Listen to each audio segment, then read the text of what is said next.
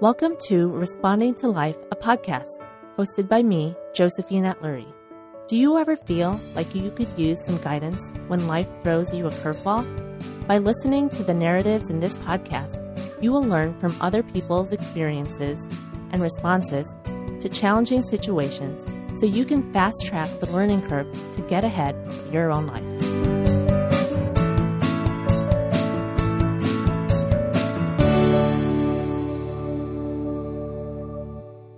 Welcome to episode 3 of the Responding to Life podcast. Today, we will be diverging from my personal stories in order to hear from my first and very special guest, Bogdan Shark Grabeniuk. I love Shark's personal story so much that I just couldn't wait to share it with all of you. You see, I have a deep fascination with athletes of all types, from the great ones like Muhammad Ali, Serena Williams, and Kobe Bryant, down to the likes of my daughter and her gymnastics teammates. This may sound cheeseball, but it's true. A smile even pops up on my face when I'm at the gym, and I see some random person working so hard to crush their goals. For me, I'm drawn to and have great admiration for that athlete who is driven and dedicated to their craft. I love being a witness to someone's unyielding perseverance and passion. It motivates me to do better and to be better, just like this person that is crushing it right before my very own eyes. I think athletes have this ability over other types of public figures to become role models because of the accessibility of sports, meaning it's easier to put ourselves in the shoes of a tennis player than to imagine ourselves as a Supreme Court judge, because we can easily pick up a tennis racket, a basketball, or ice skates and just try it out. And after trying out a sport, when we then get to see those great ones in action, we can now view that athlete and their mastery of their craft with a deeper respect and understanding of what it must have taken for them to get to that point. Plain and simply, it took that athlete a lot of hard work and grit. And that's when the admiration comes up within us. It's a lot easier to connect to the path of a tennis star versus a Supreme Court judge, which is why I believe many of them become our go-to role models. For me, I never had the privilege of playing a team sport as a child. My parents were immigrants from the Philippines who worked hard to raise a family in this country, and they didn't know to put me in any sports because they were too busy working to put a roof over our heads and food on the table. Instead, I focused on my studies so that I could up-level my life. It wasn't until my 30s, though, that I started to crave a physical outlet, an opportunity to test out the athletic abilities that I had started to have within me as I continued to increase and vary my fitness endeavors. In the process of transforming my relationship with sports and fitness, so too grew my love of the athlete and their mindset. A year ago, I decided to take up boxing because I was dropping off my eldest son to boxing lessons and figured I was already in the gym, so why not try it out? Up until that point, my focus had been on weightlifting and obstacle course races, and I had tried out boxing once years ago with a friend of mine, but it didn't really interest me at the time. Perhaps now that I have all the kids and have so much stress to release, that boxing finally resonated with me. To say that I have become obsessed with boxing is an understatement. So this long story of mine leads up to how I met today's guest. Shark is one of the trainers at Box and Burn in Los Angeles where I train. I happened to take one of his classes last year and was really impressed, not with just the way he taught and led the class, but also the way in which he motivated the students, both at the gym and on his social media account. I then found out his backstory and was completely blown away. But before we start Shark's interview, so you can hear firsthand about his incredible story, allow me a minute or two to wow you with this guy's background. Shark was born and raised in Ukraine, where he started his athletic career as a swimmer at the age of 7. Throughout his swimming career in Ukraine, he was a 2-time junior national champion and multiple-time silver and bronze medalist. Shark's dedication and motivation to get better pushed him to move to the U.S. in 2011 to continue to perfect his athletic skills and obtain a higher education. In 4 years of competing at a collegiate level, Shark became a 16-time Pennsylvania State Athletic Conference champion and NCAA Division II All-American, breaking school and conference records. Once he was no longer able to compete as an NCAA swimmer, Shark moved on to his other passion, boxing. He applied his same work ethic to boxing to eventually compete as an amateur boxer. Shark has had 20 years of experience as an athlete and brings this mentality and knowledge to all those he trains and interacts with in life. Armed with a BS in athletic coaching and professional education and countless trainer and coach-specific certifications, Shark is on a mission to change people's lives by improving their overall health and mentality. Welcome, Shark. Thank you so much for joining me today on this interview. Thank you so much for having me. I'm honored to be your first guest. Yeah. You didn't hear, but I pre-recorded an intro about your background, and all I can say is, wow, you're a total badass. And I knew that from seeing you, but it's different when you see someone's accomplishments all written out. And thank you. Yeah, no, my pleasure. So the goal of the podcast was to help people understand how to approach life and all the challenges that come their way. Mm-hmm. And so when I thought of having a first guest, you came to mind instantly. So let's begin by talking about your swimming journey, which started at a very young age, and then the obstacles that you faced on your rising journey. Yeah.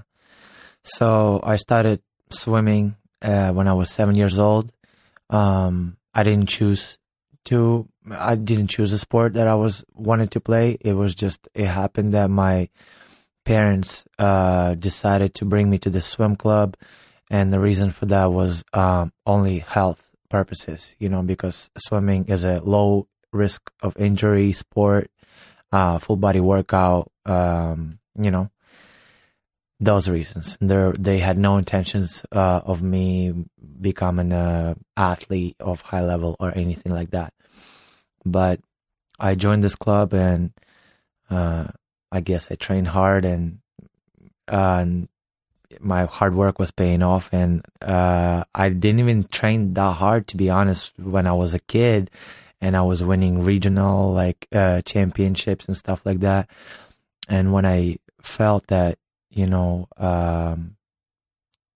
I can do it, I started training harder and having more success. So when I was 13, I believe, I went to my first, I was born and raised in Ukraine, right? And when I was 13, I went to my first Ukrainian national championships in my age group level, and I placed second.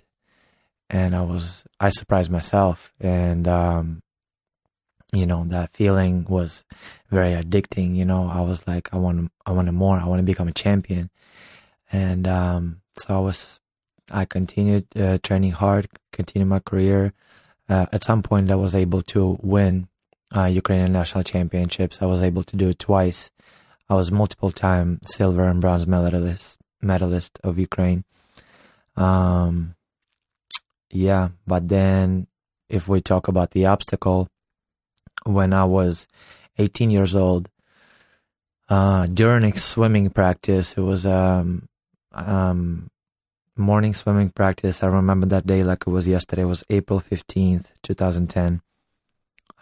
During the swimming practice, we had a swimming set. It was 650s, and we had to build our effort from 1 to 3 and from 4 to 6. So first is easy, second is medium effort, kind of strong, third the fastest, and then again fourth easy, fifth medium effort, sixth fastest. So I finished my sixth interval, 650, and I finished it hard, and I touched the wall, and then I just, it's obviously not unusual to have a high heart rate, right, at the end of a race, but I feel that my heart rate is very elevated, and it feels different than normal, and I decided to count my heart rate, and normally we would do it in 10 seconds, count the beats in 10 seconds, and anything above 30, if you count 30 beats in 10 seconds, you're working hard.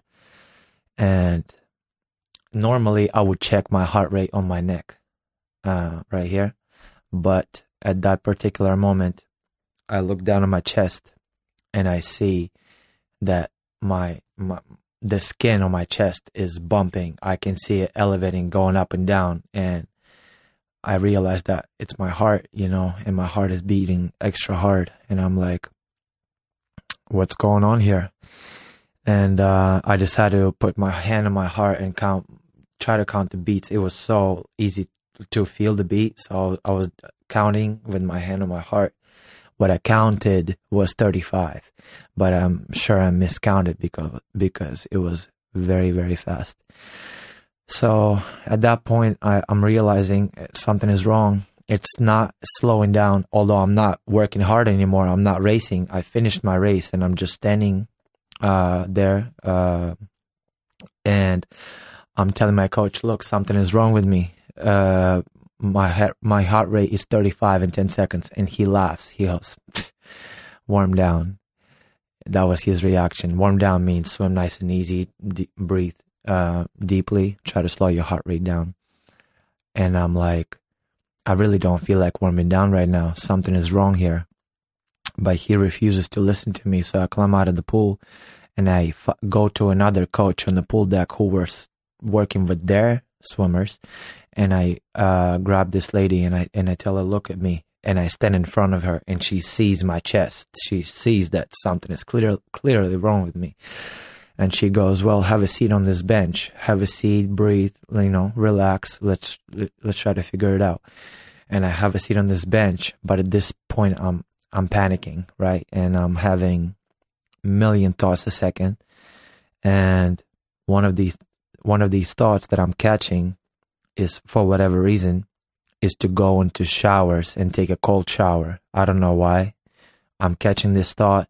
I'm getting off this bench and I'm walking toward showers. Thank God, on my way to showers, I met a nurse on the pool deck. There's a pool deck nurse, like, how there's lifeguards and everything in the pool. So there was a nurse. And I grab this lady and I say, something is wrong with me, help me. And that was it. She told me to have a seat on this bench, but at some point I was just laying on this bench. They called an ambulance. This lady was, trying to measure my blood pressure and stuff, doing all kinds of things that I don't know what she was doing, but things were going rough, and I felt like I was on the edge, I was fighting for my life. It's crazy. I remember my friend who I was swimming with, we were swimming that practice together. He climbed out of the pool when all of that was happening to me. And when I was laying on this bench, he was kind of behind the bench holding my head like this. So I was looking up at him. While this nurse was trying to do all kinds of things, they was like, call an ambulance, and they call an ambulance. My parents came to the pool even before the ambulance came. It took ambulance about 40-something minutes. And I think they shot me epinephrine, which is adrenaline, and did something else. And then they got me out of that state, right? When I was really not right, something was really wrong. So after all that happened, they told me that I had a cardiac arrest. Cardiac arrest basically means heart stoppage. My heart was not beating for about 40 minutes, and my blood pressure was 0 for about 40 minutes as well. So technically I died, but the crazy thing is my eyes were open and I remember everything that was happening.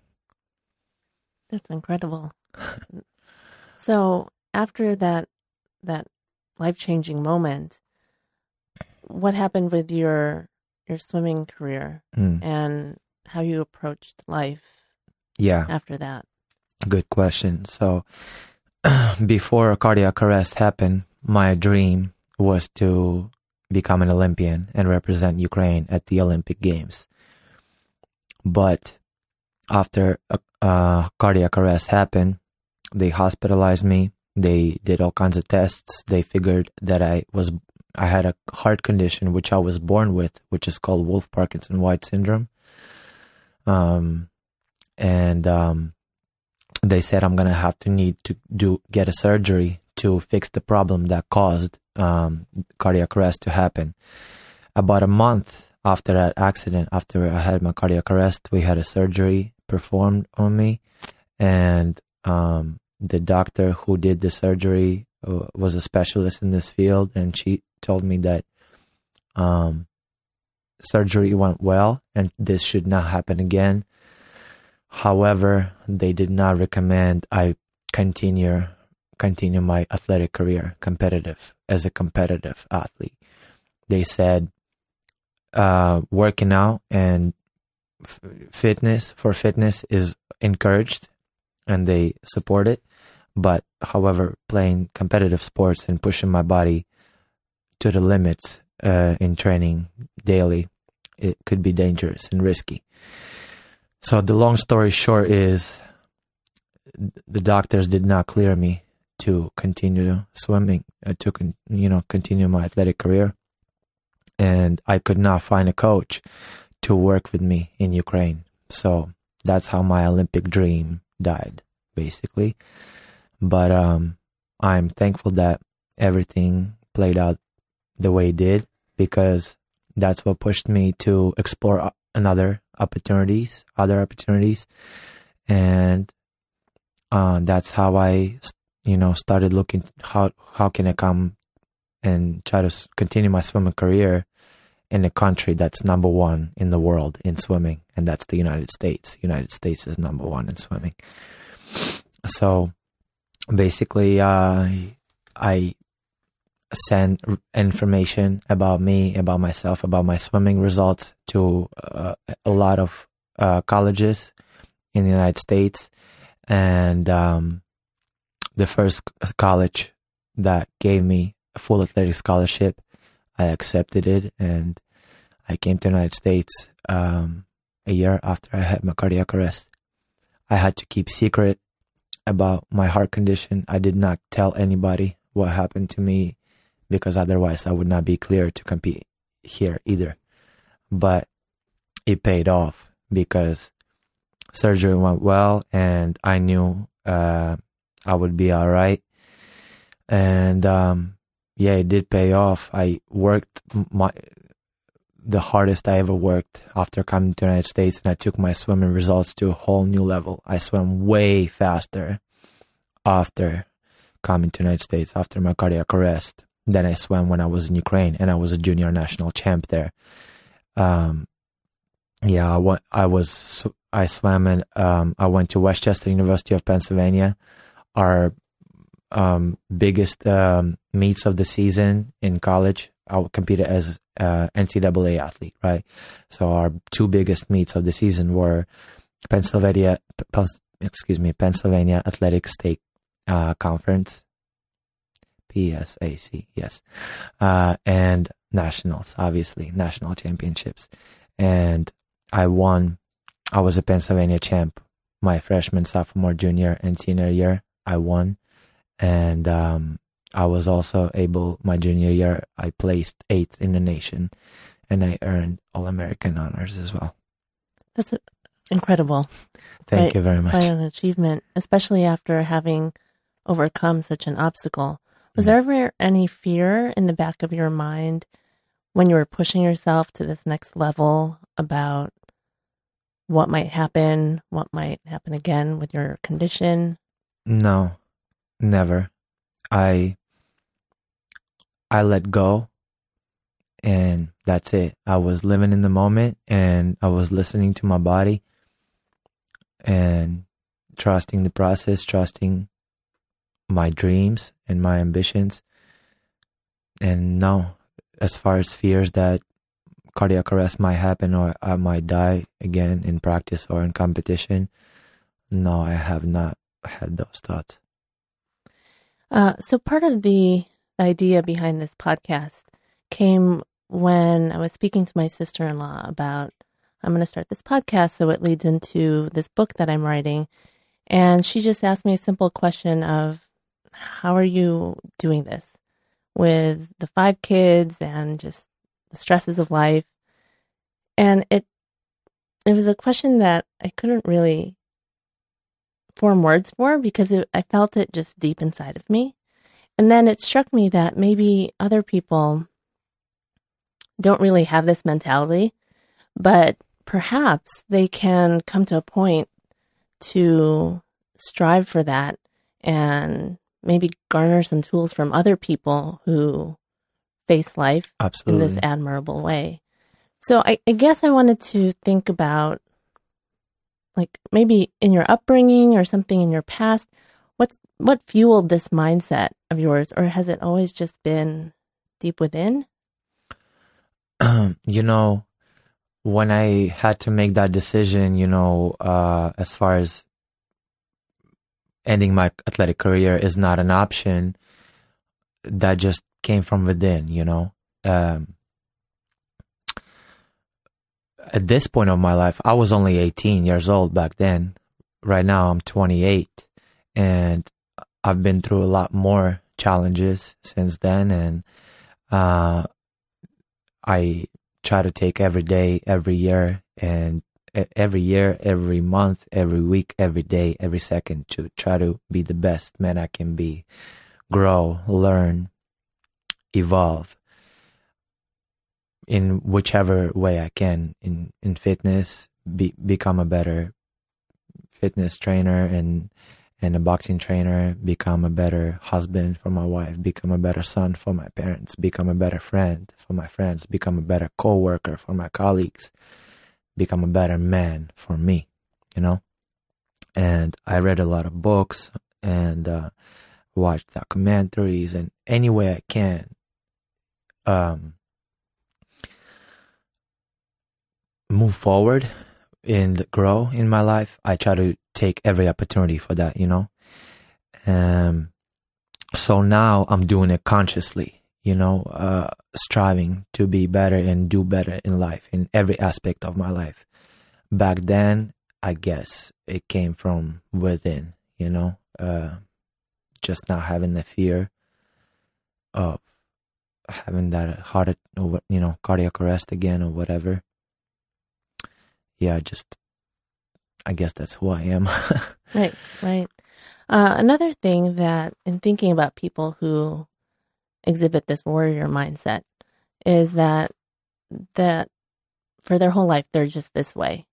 But that's a misnomer, because we all go through ups and downs. Mm-hmm. And as I was listening to your story on a different interview, I heard about your bouts with depression and binge eating and bulimia, which really stuck a chord with me, because that happened in my 30s after I was training for my first big race. And it just crept up on me. And I think for me, it was a matter of not wanting to deal with failure and not wanting to lose control, because it had gotten to this level and I didn't know how to keep it.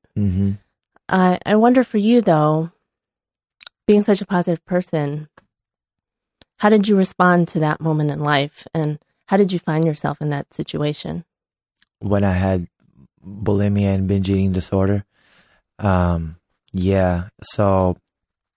that was after I finished my swimming career. I finished my swimming career when my eligibility to compete as a NCAA swimmer. You only get 4 years to compete in college. After that, your eligibility is up. But I was actually happy with that. I knew I was ready to finish my swimming career and move on with my life. Boxing has always been my favorite sport. I've been a huge fan of boxing, and Mike Tyson, was my favorite athlete growing up. When I was a kid, I had his posters on my walls in my room, and even when I came to college in my 20s, I still had his posters in my dorm room, and then in the house where I lived with my college roommates. Anyway, so I got into boxing, right? And At first, after I finished swimming, I really I was like, I want to get strong. And I started lifting, and I gained a bunch of strength, and put a lot of size, some muscle, but, some fat with it as well. So the heaviest I was 213 pounds. And then I found a coach to work with for boxing. And I was like, wow, this is awesome. Boxing has always been my favorite sport and everything. Now I get this opportunity to box and travel around Philadelphia area and spar with different fighters and make these connections and learn from really great coaches and athletes as well, boxers. I was like, wow, yes, this is it. I'm going in 100%. I'm going to give this everything I got. And so my coach told me, you're too big. My endurance sucked at that point. I was only doing strength training, and I was boxing a little bit to kind of do some cardio, but my cardio was awful at that point. And he's like, we need you to work on your gas tank, and you need to lose some weight. My coach said, that for my height, for the way I'm built, for my arm length and everything, he thought it would be best for me to fight at 165 or 151 divisions. So I ended up cutting to 151, from 213 to 151 very fast, in a very unhealthy way. I was training very intensely, running on average 5 miles a day, and training like a boxer. 10 rounds of jump rope every day, shadow boxing, bag work, mitt work, 2 hard sparring sessions a week, while eating on average 1,200 calories a day. Not the healthiest food choices either. And yeah, because I was using my willpower, I messed my whole relationship with food up. I was going every night. I was going to bed starving, not just hungry, starving. All I could think was food and how bad I want to eat. But I would take sleeping pills so that they would knock me out, so I could fall asleep, so that I would wake up in the morning and go for a run, so that I don't have to cope with this hunger, right. And that really messed me up. I would go for days and weeks sometimes strict like that, but then I would have 1 or 2 or 3 crazy binge days, like cheat days. And for people who don't know what binge eating and bulimia is, like, I would consume 10,000 calories in one sitting easily. I would eat like a large pie of pizza by myself, and then family size M&Ms, and then I would dip chocolate into ice cream and eat that. And then people who have binge eating disorder like this, who develop this, they purge. Some people purge through intense exercise. Some people purge through throwing up. I did both. And when you do that, when you get in that cycle, it's a cycle. It's right. Repetitive. You eat and you hate when you go and purge, you hate yourself in that moment. You're like, right. Absolutely. Why are you doing this to yourself? Why? This is you. You did this to yourself. Why are you doing this to yourself? You hate yourself. You try to promise yourself that you will never do it again. Right. But you're at that point, you're so addicted. You're hooked.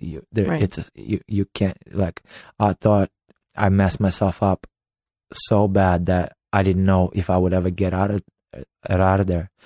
So, and it just happened with timing. While I was going through this with just boxing and cutting weight and training that intensely, the timing worked out that was also the time when the war in Ukraine started, and a whole bunch of bad things started happening in my hometown. My hometown was a war zone, and my parents were almost killed.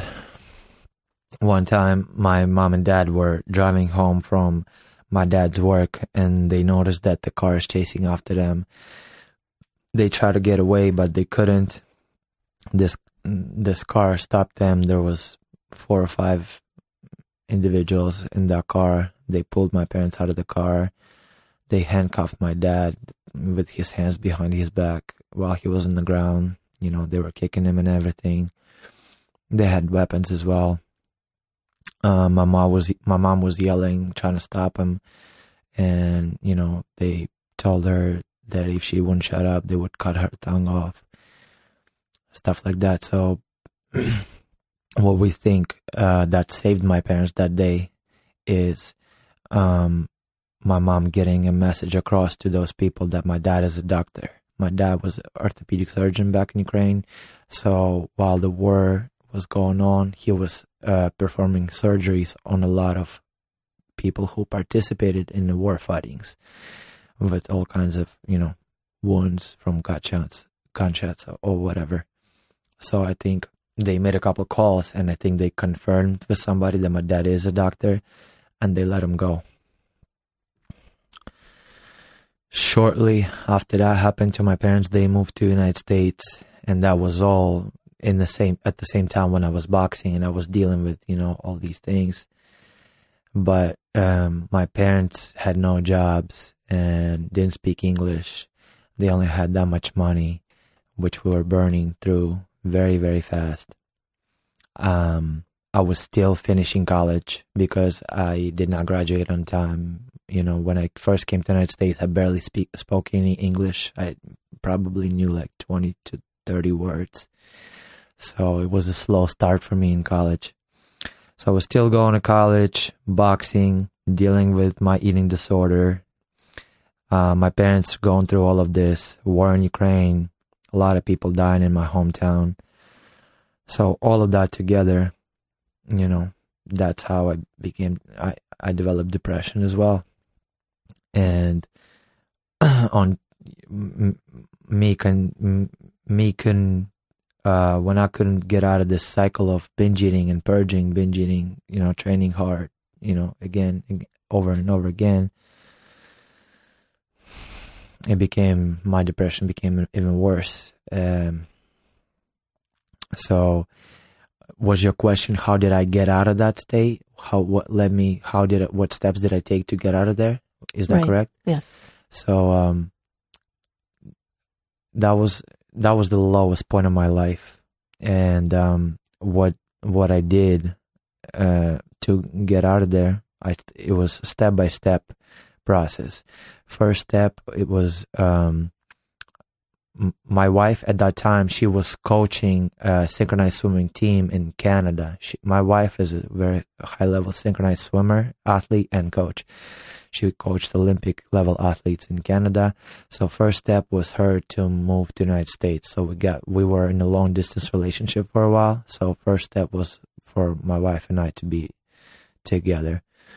She moved to the United States. We lived in my parents' house for a while. My dad already got a job at that point in the United States. So things were going better with my family, which is very, very good. And my wife moved. That was very, very good as well. And for me, it was our dream to move to LA one day, but we didn't know when it would happen. But my wife didn't really know that I was going through all of these things like binge eating, and I had depression. But when she moved, obviously she saw that something is not right with me. And a big thanks to her. She was the one who was like, all right, we got to do something with it, you know? So she was, she took initiative to support me. All right. It was our dream to move to LA. Why not do it now? Right now, you know? So basically what we did, we packed our suitcases, got in the car, and we drove from Philadelphia to LA. And we had no jobs, no interviews lined up, nothing. We rented a room from in Airbnb.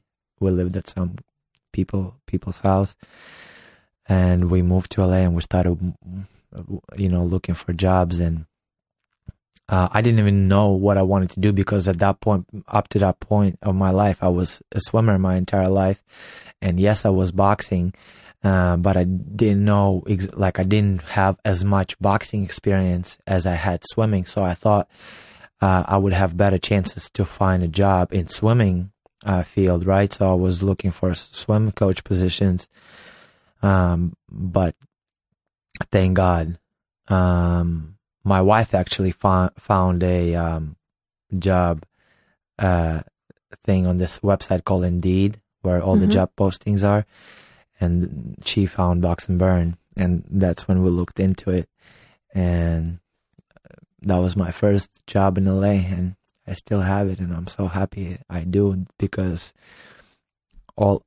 taking all these right steps towards the life that I wanted, that's what helped me to get out of depression.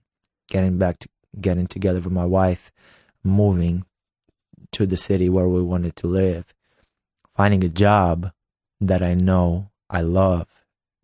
I absolutely love my job. I would do it for free. But the fact that I can make a living out of it is just a blessing. I could never make this kind of money that I'm making in Ukraine. They just don't pay that much in Ukraine for these kind of jobs. So I'm so blessed, so thankful.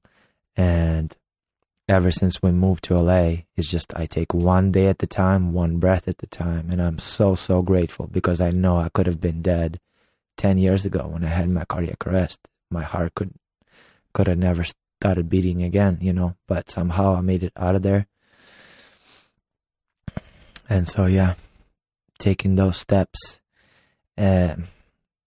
making the right choices towards achieving the life that I always dreamed about. That was what got out of depression.